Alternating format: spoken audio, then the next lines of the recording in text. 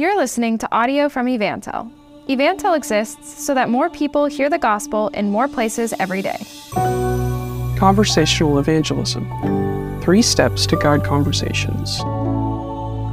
Read by the author, Ryan Dunleavy. Conversational evangelism means using everyday conversations to share our faith. When we share the gospel via conversation, it can be a safe environment for someone to share their hesitations or concerns. It can also allow us to connect with someone and contextualize the hope of Jesus to their life. But sometimes conversational evangelism can turn into an aimless spiritual talk. How can we winsomely share the gospel?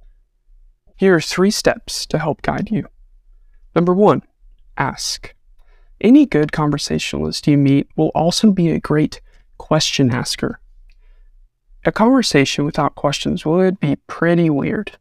Imagine getting to know someone without being asked or asking any questions. In conversational evangelism, questions are irreplaceable. The role of questions is similar to the steering wheel of a car. In the middle of my empty church's parking lot, I remember my mom saying, "You don't really need to crank the wheel like you see in movies. Just slightly move the wheel in the direction you need to go." Questions are the same way. If you have the time to ask one question, you'll most likely be able to ask another. If you don't have much time, confrontational evangelism might be a better approach. Try to get to know the person by asking general questions. At some point throughout the conversation, you'll want to shift to spiritual things. Having a question or 2 in your back pocket for this transition can make all the difference. Here are 2 of my favorite questions to ask to help with this transition. Do you go to a church around here? Or, I believe Jesus hears and answers our prayers. Is there anything I can pray for you about? But questions do more than guide the conversation. They can help you connect. Well, as long as you listen. Number 2, listen. Whenever you ask questions, listen to the answer.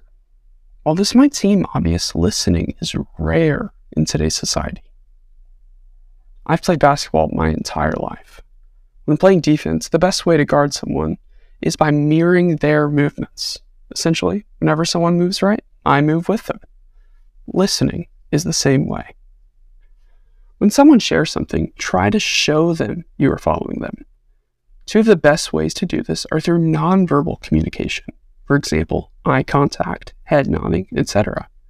And short, brief verbal statements. For example, okay, yes, wow. Along with knowing what to do, it can be helpful to know what not to do in order to listen well. Sometimes we can start thinking about how to respond instead of listening. Although it may be tempting to think about what to say next, fight to listen well.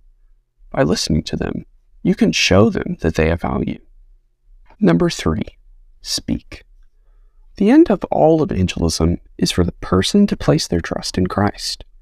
After asking questions and listening to their answers, you ought to speak. As you continuously pray, seek to share the good news of Jesus and what it means for them. Remember, the key points of the gospel are the love of God, the problem and penalty of sin, and the remedy for sin. These ideas can be seen and summarized in Larry Moyer's classic statement. The gospel is Christ died for your sins and rose from the dead. Sometimes a transition statement can be helpful. For example, thanks for telling me what you think about Jesus. Can I share with you what I believe? You may not get to or through the gospel in your conversation for various reasons. For example, someone might walk away or cut you off or start asking questions. That doesn't mean you can't try. A helpful tip. One of the most helpful tips in conversational evangelism is to be yourself. Now, I don't mean be sinful, rude, crass, or anything of that sort. I also don't mean to be self-reliant or self-righteous. Rather, I mean use the personality and skill sets that God has given you. You don't suddenly need to become a stand-up comedian if you're not cracking jokes outside of an evangelistic conversation. Be yourself. Your new self, made new in the likeness of God for the glory of God. By using these 3 steps and leveraging your personality skill sets in design, seek to steer your conversations this week towards the gospel. You never know what God might do in your everyday encounters. Thanks for listening. Click on the link in our show notes to view our latest premium course, Reaching Religious People.